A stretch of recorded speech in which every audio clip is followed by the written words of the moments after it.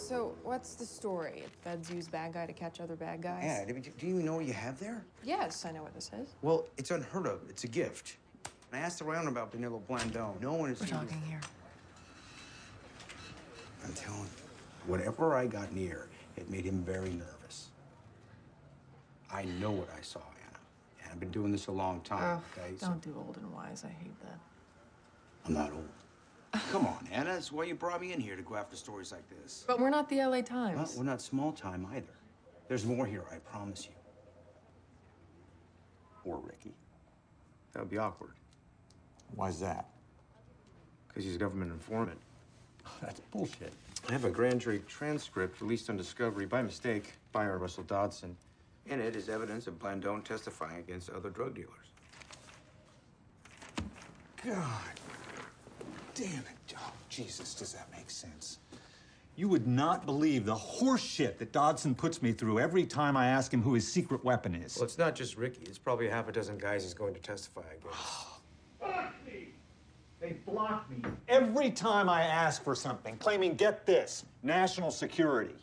A national security and crack cocaine in the same sentence? Does that not sound strange to you? Okay, what exactly do you want? Well, the banker isn't a drug dealer. Also, there's this American expat that had a ranch in the jungle for 30 years. And he let these two American pilots land and take off from his airstrip. And he let them store dope on his property. You're talking to drug dealers and money launderers. I'm talking to Langley. Well, I'm filing. You guys do whatever you want with it.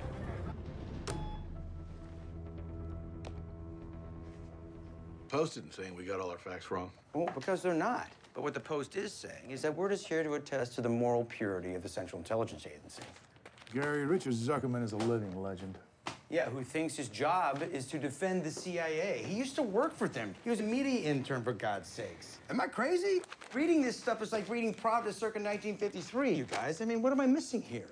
Gary, cards on the table. We got a call from corporate this morning. They are getting a little nervous. And so we're just going to take a beat, step back, look at the big picture on behalf of the paper. We don't want to print anything else till we get our ducks in a row, okay? And we're keeping you in the loop. No big deal. We're gonna get out of it. We are going to print an open letter saying that some mistakes were made. Don't do that. Come on, Gary, there's a bigger picture here. Open your eyes. My eyes are wide open. What I see a bunch of people that are worried about their reputations. Terrified that the Post or the Times are gonna pluck you from the foothills of San Jose and give you a job on the mountaintop. You know, Jerry, you print that letter, you can't undo it. Not ever. You become a paper that tells the truth only when you fucking feel like it.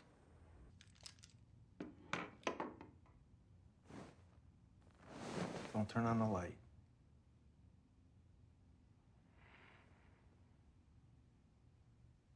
I'm John Cohen. You know that name? What you found here, Gary, is a monster. I was recruited by the agency out of college. I knew Spanish and law, and I wanted to do good. I wanted to fight some evil empire. I went to Central America, made nice with radicals, slept with some of the pretty ones, and turned in names. Then I started noticing that they were disappearing permanently. The people that we hunted, murdered, all they had was a deep desire to reform the government and have free elections. That's it. After I left the agency, I worked my way into a major drug cartel. It was early Medellin. I solved logistical issues, bringing supply into the United States. It paved the way, you might say, as a traffic grew and grew. No, but someone in Washington knows what you do, and is doing nothing to stop it. It's all lies and corruption, Gary. You get attracted to the power, then you become addicted to the power, then you're devoured by the power. Your thing and my thing. Are they connected? Are they the same? Yes, they are the same. Danilo Blandone. This is him yesterday. This is you here today. Nobody wants to hear your sad story, Gary. You can go on record. And end up dead? No. And why are you here? I'm confessing. Who else am I gonna tell?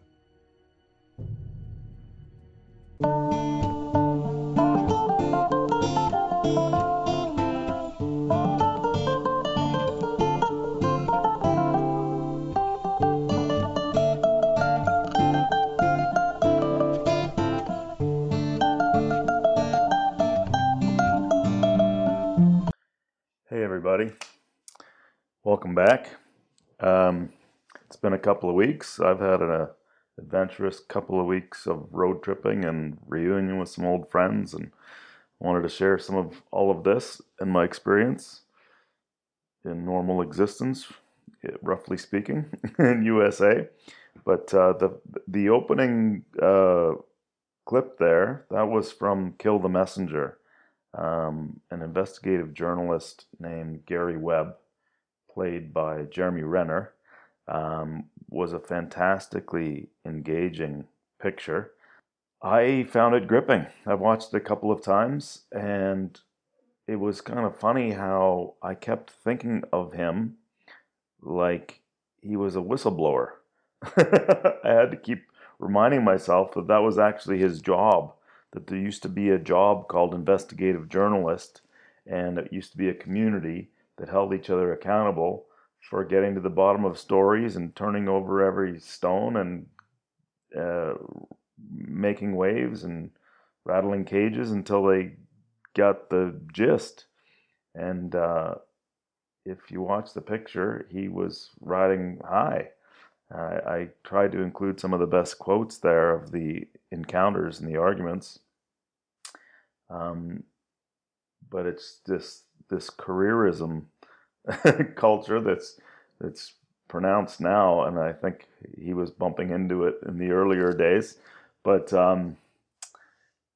where people forget what their profession is meant to be about, or paying the bills or whatever. Their career track starts to be more important than their calling, and so that's what I found most meaningful about the whole story. He was one of the, I don't know, I guess I didn't follow all of the executions back since then, but I think he was probably one of the early ones where the CIA essentially told the world that he got whacked for doing his job. The story was that he was found 7 years after he gave notice for his job with San Jose Mercury News.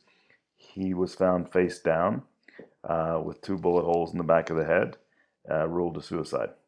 Okay. It's tragic, but I mean, that's also very bold for the powers that should not be to be so blatant about what they're up to. I think that was probably, I know he moved to Cupertino in 97, and then so probably in the first couple of years of being there, he probably gave notice. So he probably was found in his apartment 2005, 2006, something like that. Anyhow, I hope you enjoyed it as much as I did. And the last encounter of the clip there was Ray Liotta, who was I thought that was just a fantastic exchange of somebody that essentially got sucked into the dark side and made their path, but also was making a veiled threat. I thought the parallels between that movie and story and The Insider with Al Pacino and Russell Crowe, the parallels are incredible. Even though Russell Crowe was actually a whistleblower, the pressure and the flack and the feedback for doing what he was doing, very, very similar between those two stories and what they had to deal with. Even the difficulties it caused their own family life as well, of course. So then at the end, I will get to just update on mixing and mingling with the real world out here and how it's gone.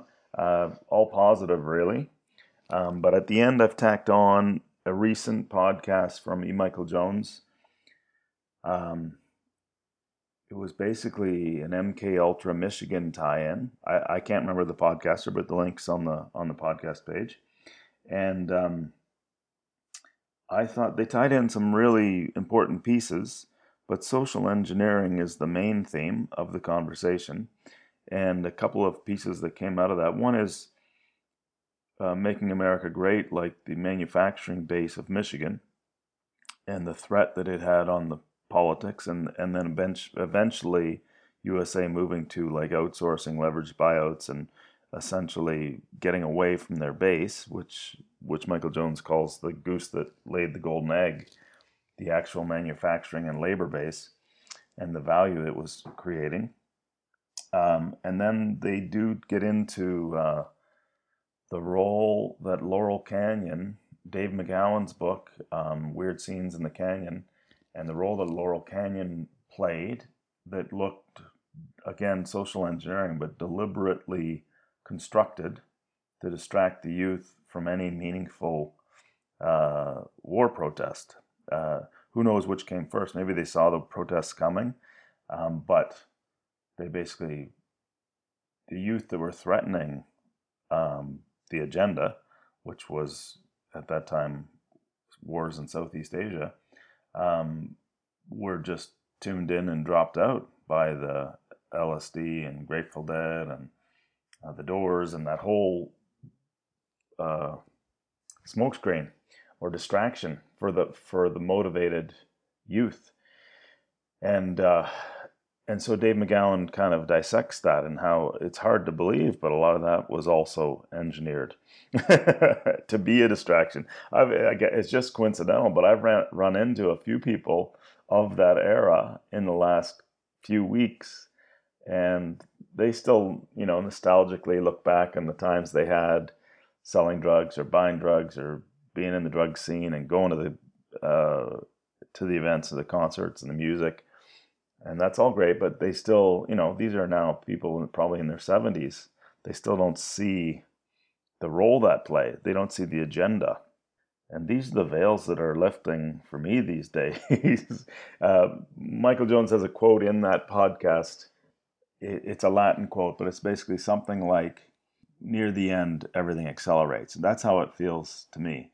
It feels like an avalanche. We've seen a few snowballs at the top, slowly creeping. And right now, it feels like the veils are lifting and the scales are dropping at a very rapid rate, if you're paying attention. And so that's one of them. Yeah, well, I'll get to my mainstream interactions, but it's been very, very positive for me. Yeah, so I had a friend. He was heading to Mexico from Canada, and we hung out for a couple weeks up here, and he asked me at some point, so why do you say World War III? And there's been podcasters talking about that as well. My take on, it's World War III right now. It's a war of words and it's a war of psyops, and most people don't know we're in it. They know we're into unprecedented times, but most people don't realize the agendas at work. And I think what I said to him at that time, this must have been back in February, but January. But what I said to him at that time was, I think that the world is trying to turn the world into China. I mean, and if you look at China and Sri Lanka, if you look at what's happening there right now, oh my God, if you can't catch a glimpse of that and be very worried that the attempt is going to happen heading this way. Anyway, this is how I see it. These are leading edge sides of things. The financial markets and the currencies seem to be starting to accelerate towards hyperinflation and some forms of collapse. It's hard to say. I was setting off the alarm bells in May 2020 about that because of the people I was following, but it actually seems to be happening now. I'm not even going to come close to trying to predict how quickly that's going to happen, but that's going to be very unsettling for a lot of people. I think a lot of people have been putting a lot of energy into trying to ignore everything as much as humanly possible. And soon I think that's going to get more and more difficult, in my opinion. In terms of veils lifting, I'll just a little anecdote, but I'm what they call a cradle Catholic. So I was baptized, right out of the cradle. And I've had my lapsed years, more like decades. But I happened to go to church on Sunday, and I'm hearing readings, and I'm seeing the inscription above the crucifix in a whole new way that I've never seen before. Like, that's, to me, I'm not saying I'm that special. I'm just paying attention, and it really feels like the veils are lifting very, very fast. I will do a quick rundown of sources. I won't rehash. But I am unbelievably impressed with Del Bigtree and the High Wire and the world-class production they're constantly putting on. And they went and did a major rally in LA, which is really the heart of the problem in terms of the wizard behind the curtain kind of stuff. And that was fantastic. And so I'm constantly impressed and clinging on his every word. And they're not shy to branch into related storylines. They're not just about vax and pandemic. They're related storylines like Klaus Schwab and Bill Gates and such. So they've been great. Jeff Berwick continues to do world-class productions, sometimes very entertaining, but he's on message and on point. And like he says, he can't believe he's live casting the apocalypse, but that's really what he and his chihuahua are doing together. Jordan Peterson, I did want to mention that he's had a couple of recent podcasts. I mean, his podcasts in general are consistently great, but he's had a couple of recent ones that I wanted to share. He's doing something quite innovative, I think. And he's basically researching his next book, which he said it will likely be titled We Who Wrestle with God, or something along those lines. And he's researching it by going down all kinds of different disciplines and frames of thinking and interviewing experts on his podcast. So you can kind of follow his threads of how he's thinking and his insights by following his podcast, which has been amazing. But the two recent ones I wanted to mention were podcast number 258 and 257. They're both referencing lessons from the Bible, but they were lectures. One was a Franciscan college that, as an aside, they offered him a job and he never said no, so who knows what's going to happen there. But outstanding talks. I'm sure in keeping with the theme that he's building for his book, but like his lecture series that was called, I think he had 8 lectures called The Psychological Significance of the Biblical Stories. These are, to me, continuations of that theme. That was Genesis he was focused on at that time, but this is more general about the crucifix and the passion and what it means and how you can learn and modify your life by following that story. So I've just found them gripping. He's had a series, Michaela is helping, I think, put these together, of kind of patching together a various set of Q&A and interviews and things along the theme of free speech and what it means and how important it is. And I see now number 260 is a brand new one. but he builds on the Pinocchio theme and free speech, and you get clips and snippets of experts he's interviewed along the way, and those are incredibly engaging as well. I don't know when he's planning on publishing that book. I think it's this year. E. Michael Jones, he also, okay, to me, it's probably obvious because I keep tacking his work on at the end of my talks because I find him so valuable in terms of veils lifting and consciousness raising and logos rising.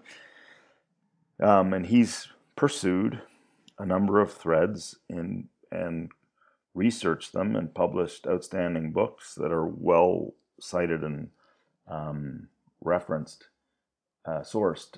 And I guess I could probably highlight a few of his major. Logos Rising to me is the amalgamation. To me, that's the history of philosophy in a way, and how it came together in the Christian story, and how the Christian story has evolved since those days. But he had another one called Libido Dominandi, and that's basically how sexual liberation was used as political control. He had another one around Dionysus Rising, which I believe that's the one where he highlighted a number of intellectuals and how you can't trust their intellectual work because their lifestyle doesn't match. Or you put it another way, their intellectual work, you get insights by knowing what their biographies are, essentially. I haven't read that and I don't own that, but that's the story. The Jewish revolutionary spirit, I'm just cracking into now, but I'm positive that's the most important work for me to be focused on. And that's a theme that's going to be a 2,000-year theme from the biblical days, but explaining how the Hebrews, who became the Jews, resisted the Messiah that they were promised, and how that resistance of Logos essentially has played out over that period. That's probably enough, but there's another one, Slaughter of Cities and Barren Metal. So Slaughter of Cities was about the cultural engineering that you're going to hear at the end here, and Barren Metal was really about the Catholic view of economics, which is labor is the source of all value, and I don't have that either. But to me, he's really been on the right thread, and in terms of consciousness rising, when he's asked what can people do, the answer is read his book, and I believe him 110%. That's why I have like 4 of them right here. Anyway, so I just wanted to say that I think he's on the right track. RFK Jr., his Defender podcast, outstanding, probably 2 or 3 a week. And listening to that led me down a path of the story, the Teflon story with DuPont in West Virginia. The film was called Dark Waters. I think it was produced by Mark Ruffalo. Definitely starred Mark Ruffalo and Tim Robbins. Fantastic story, extremely well dramatized. And in parallel with that, I followed that up by watching the documentary that was made around the same time, and that was called The Devil We Know. And so if you put those two together, you get the full picture of the historical context, I mean, in terms of film-wise.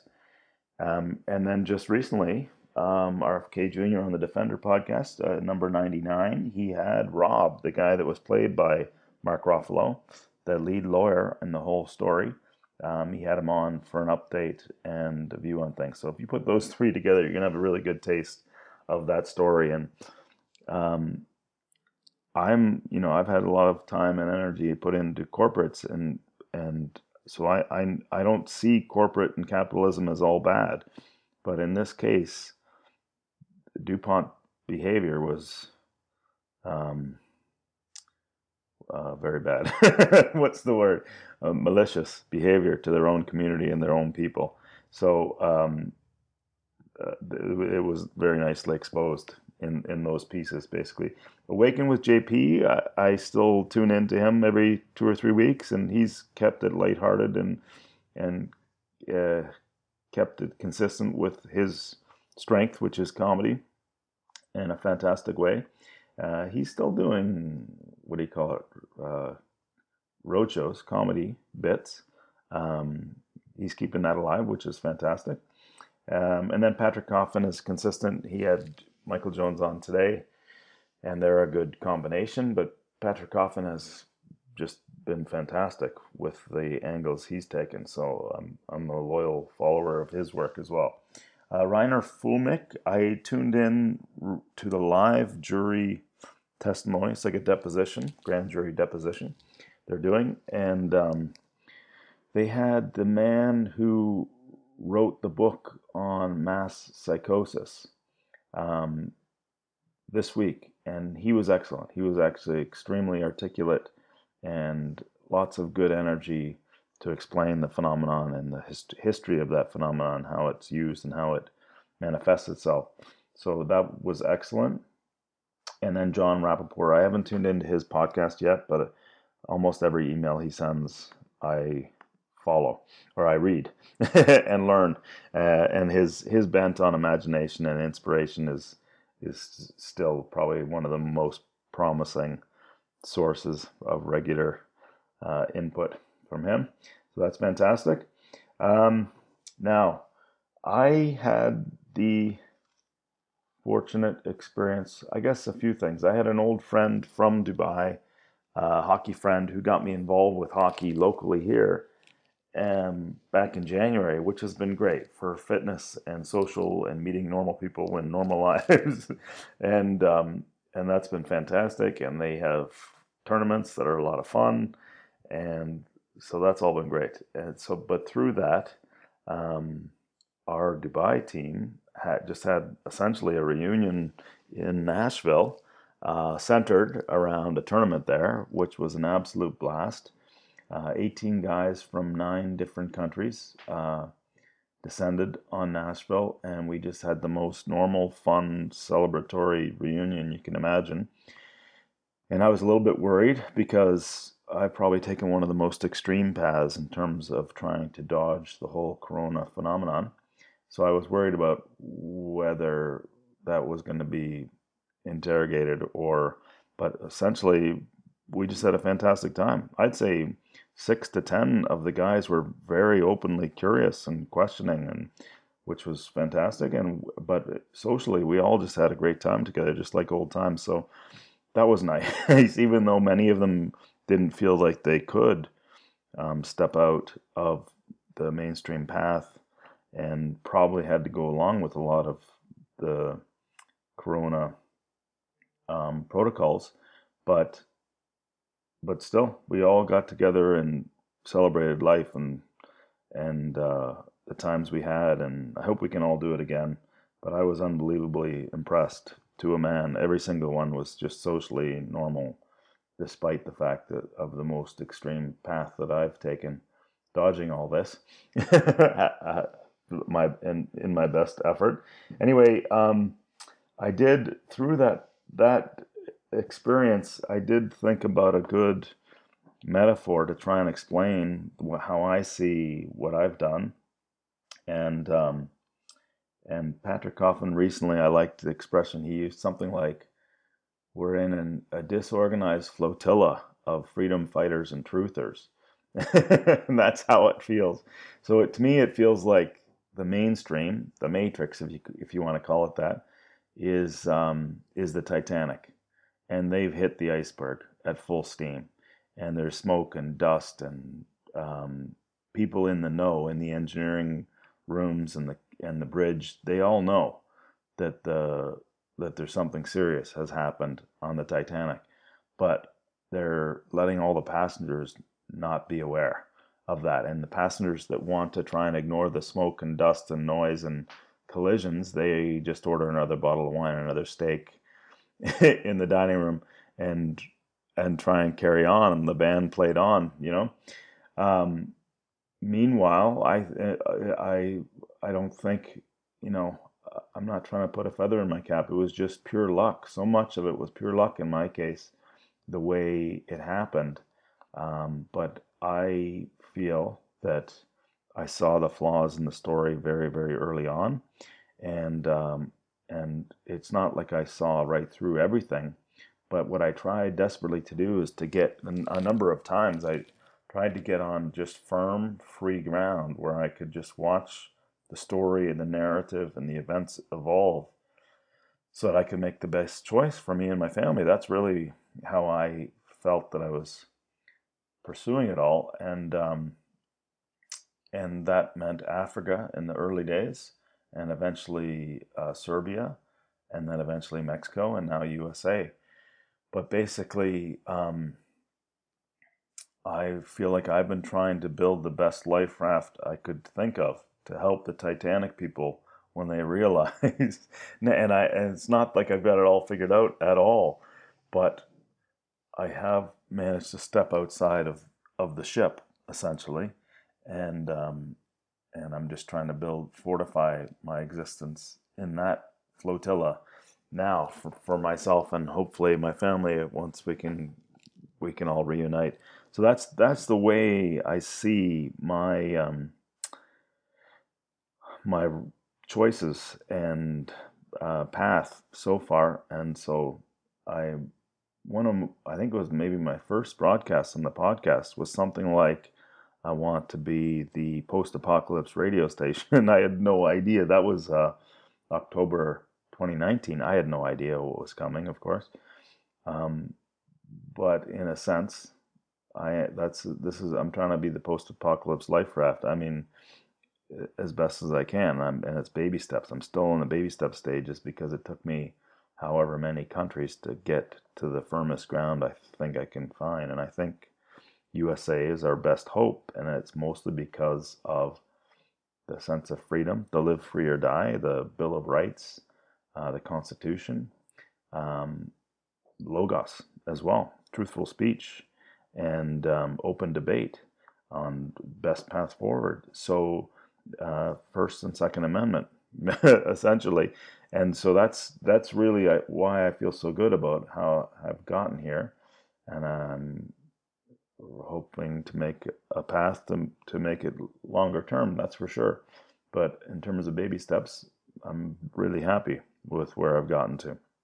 So that's how I would describe the path I've taken and the choices I've taken and my recent interactions with the Matrix. I am interacting with a lot of young people through the hockey community nearby now, and it's hard for me to tell. I've definitely socialized with the older people. We do pick up shinny regularly, and I find that community, the guys, they're probably from 40 to 60. I find it's a really nice mix of paying attention and living in nature, and very self-sustaining, self-driven guys that just like to be good sports and have fun and health and fitness and the odd beer. That's all been great. And then now I've just recently started to interact with the younger group through a league I'm in. And they seem good as well, but it's hard to know how much. I think there is a huge gap between the over 40s and the under 40s in terms of how they're seeing things or how much they're seeing all of this. But I can say, so I can't, I guess I have no judgment yet with the younger bunch. They're just good, nice people, busy with their lives, getting their lives, launching their lives, basically. But the guys 40 to 60, I've been very impressed with the openness and the camaraderie and the sportsmanship. So probably more on that in the future. But so enjoy this closing clip with Michael Jones and his recent podcast on MK Ultra in Michigan and the role they've all played, and Laurel Canyon in all the social engineering over time. And I've left all the links on the podcast page. So please enjoy, and I hope to be back within the next week or two. All right, take care.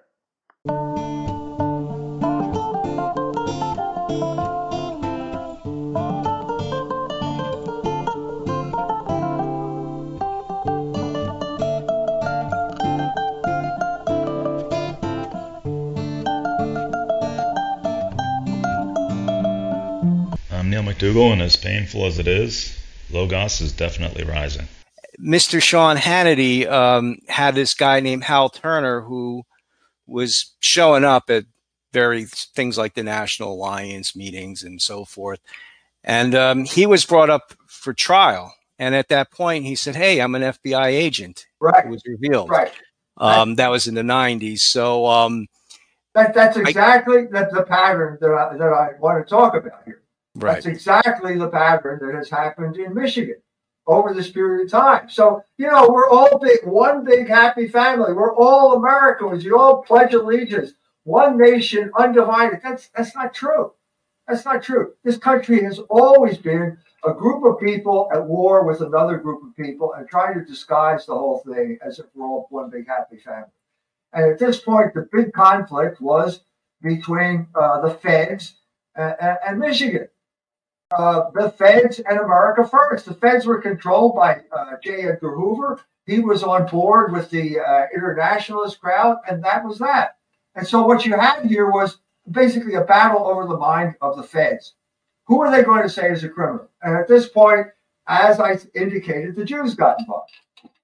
So there's a agent, FBI agent in Cincinnati. Cincinnati is a German city, in case you didn't know it. It was traditionally a German city. There's a neighborhood called Over the Rhine there, which is a beautiful neighborhood, still is. Anyway, so he gets calls that this is a group of Nazis. So he looks into the group, and it turns out it's German women who are reading papal encyclicals, German Catholic women. Well, who put them on? Well, it was the Jews. The Jews were the informers here. They put them onto that. And the FBI agent wrote back to Hoover and said, look, these are a group of people who want us to take care of their enemies for them. These people are not our enemies. They're their enemies, and we're not part of that operation. So I suggest that you ignore everything that they say. Well, Hoover did not do that because Hoover was playing his own game. And so you have here basically the question of, can you capture the FBI? And the answer is yes, you can. And the FBI can be used as a weapon to basically suppress dissident behavior. And that's exactly what they did with America First right after Pearl Harbor. And I'm saying it's continued all the way up to this day. All the way up to this day, there has been a kind of campaign against Michigan. Okay? Now, let's just jump ahead. No, let's not jump ahead. Let's not jump ahead, because what happened after this point was you had to come up with an alternative to America First, because we don't want people thinking that way. That was a grassroots American conservative movement that represented the interests of the people of the Midwest who made this country the great manufacturing power that it was. That's a significant group of people. It has nothing to do with race, okay? It's basically ethnic groups coming over here and being incorporated into family life, into industrial life by people like Henry Ford. Well, they had to come up with an alternative, and that man I mentioned, the publisher Henry Regnery, was the man who did it. And you're talking about after World War II, there is a new movement, and this new movement is called conservatism. Conservatism. And Henry Regnery, the publisher, publishes two of the most significant books that are kind of the Bibles of conservatism. One is God and Man at Yale by William F. Buckley, and one is The Conservative Mind by Russell Kirk. Russell Kirk was a Michigan guy. Buckley was a Yale graduate from New York City who also happened to work for the CIA. So there's the setup right there. You got the same conflict right now at the heart of conservatism, even though conservatism is supposed to paper over this whole thing. So this is all, the books come out, I think, in 1954. 54 is also the year that the CIA is involved, not in promoting cultural fronts. The Congress of Cultural Freedom, we found out later that was a CIA front, promoting abstract expressionism and magazines. And I asked, I've always suspected, I asked Joe Sobran about this, was National Front, a National Review, a CIA operation? I think it was. I can't prove it, but I think it was, simply because Buckley was a CIA agent. You don't really retire from that organization. And they were funding magazines at this time. And they always took the party line, which was internationalism, American internationalism, that became the anti-communist crusade. So everything, you know, okay, everything's heading in that direction.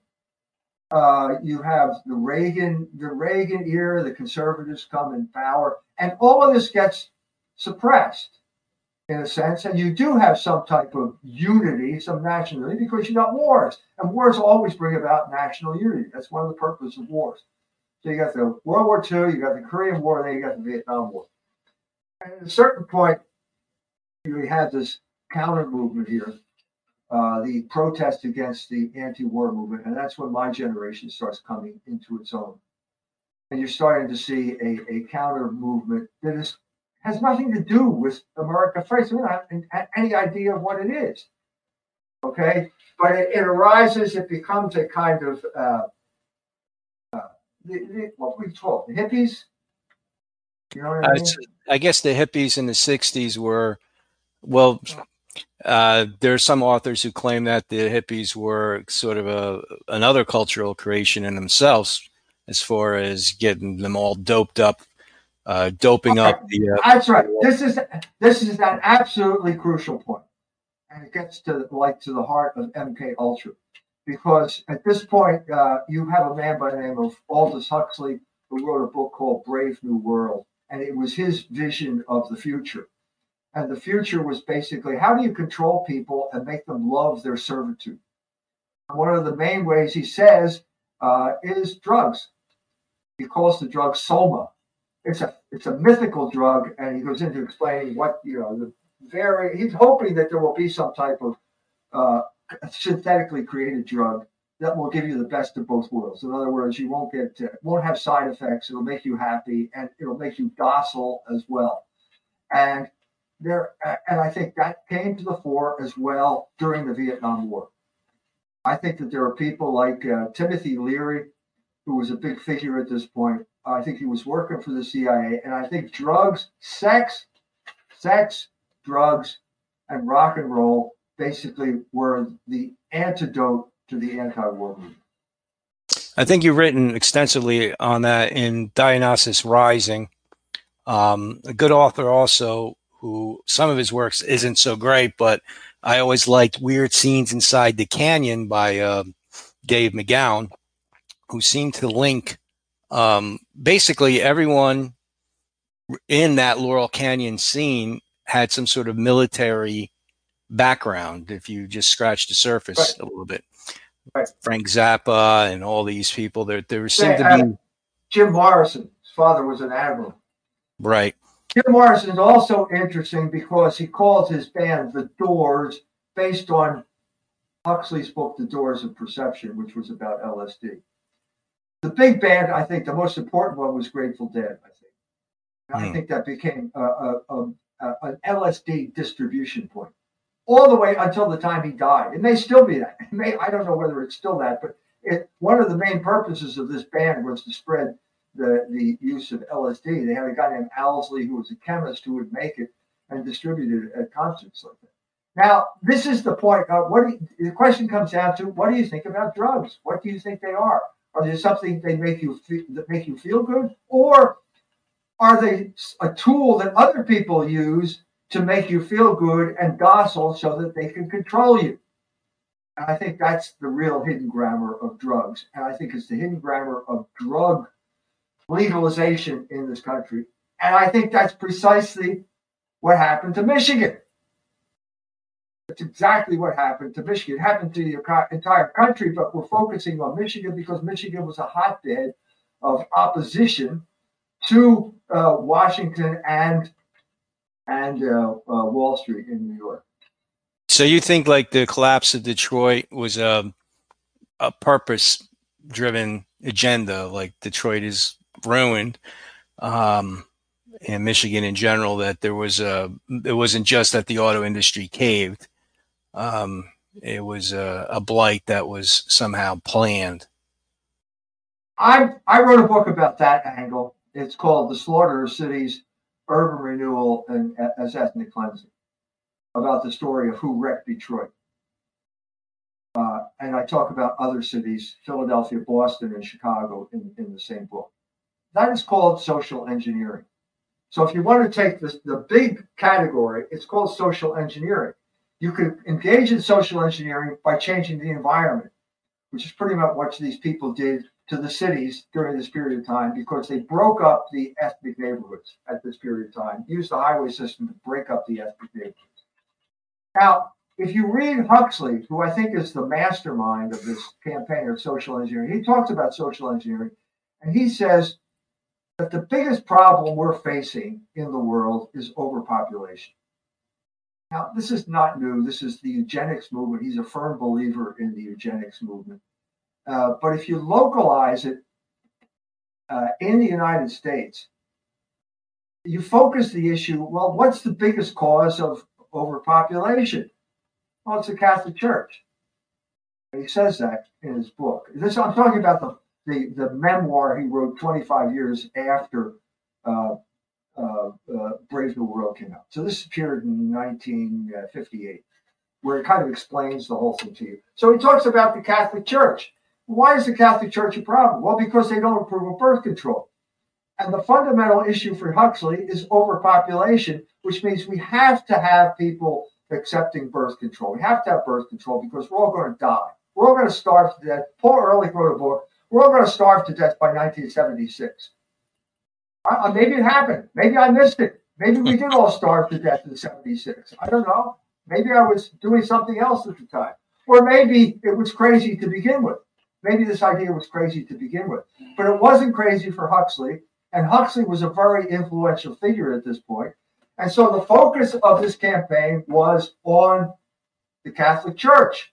Now, that is exactly the focus of the urban renewal campaigns in places like Detroit. In other words, Chicago, Philadelphia, Boston. What did they have in common?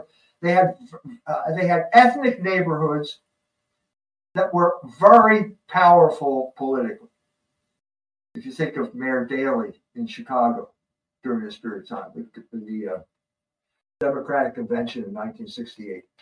That had ethnic battle written all over it, and nobody seemed to understand it. There's a clip, a film of the convention, and there's Abraham Ribicoff lecturing Mayor Daley about how he's a Nazi because his police are beating up hippies. And then you cut to Mayor Daley, and you can see it. The veins in his neck are bulgy. He says, "You fucking cunt, go back to Connecticut." This is ethnic warfare, because the real armature of American life is the triple melting pot. It's three ethnic groups based on three religions: Protestant, Catholic, and Jew. And at this point, because of people like Huxley, because of the fear of overpopulation, you had the Protestants and the Jews uniting in battle against the Catholics. They were going to destroy Catholic political power, destroy the baby boom, okay? And you do that by attacking the next generation, which would be me, my generation, which came, I was born in 48, so I'm at the older end of the baby boom. And so what you do is you go after those Catholic young people. And what do? You convince them to smoke dope and have sex. And how do you do that? By getting them to buy records and listen to bands like the Grateful Dead, the Doors. You know all the people I'm talking about. And that was an incredibly destructive, but from their point of view, successful campaign, because it basically blunted, it destroyed Catholic political power in the United States of America.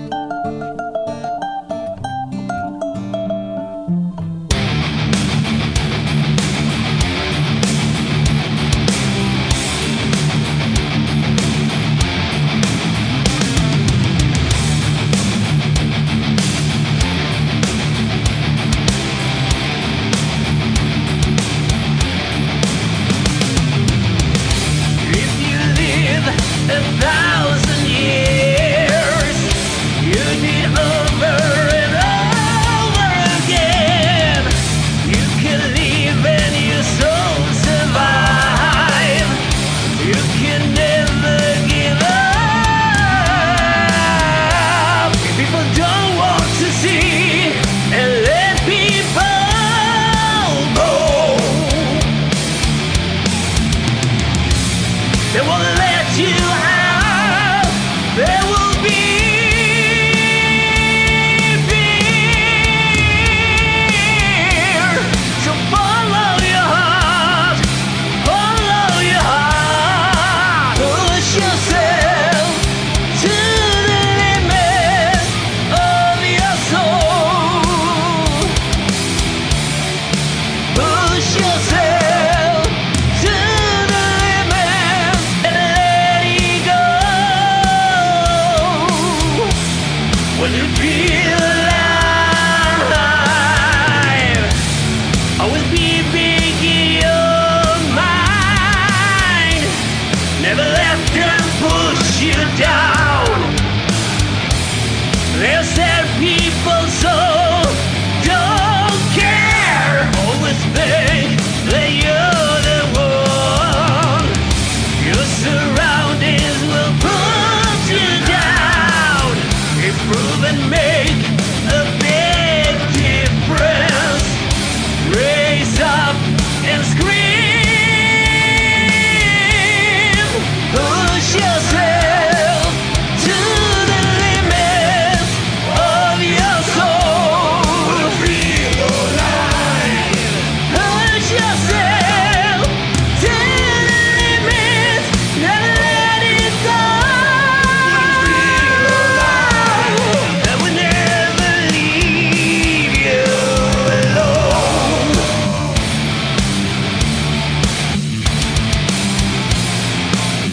Never leave you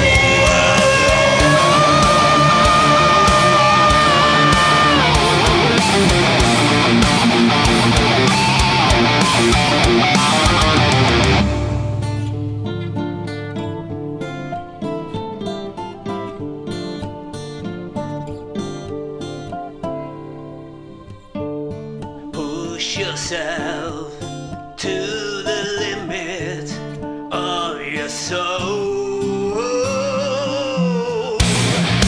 Raise up and breathe.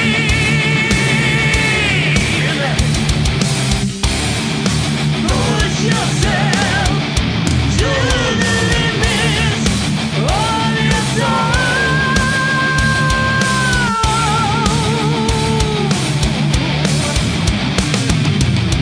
Of your soul. Boy, the way Glenn Miller played. Songs that made the hit parade. Guys like us, we had it made. Those were the days. And you knew where you were then. Girls were girls and men were men. Mister, we could use a man like Herbert Hoover again. Didn't need no welfare state. Everybody pulled his weight. Jim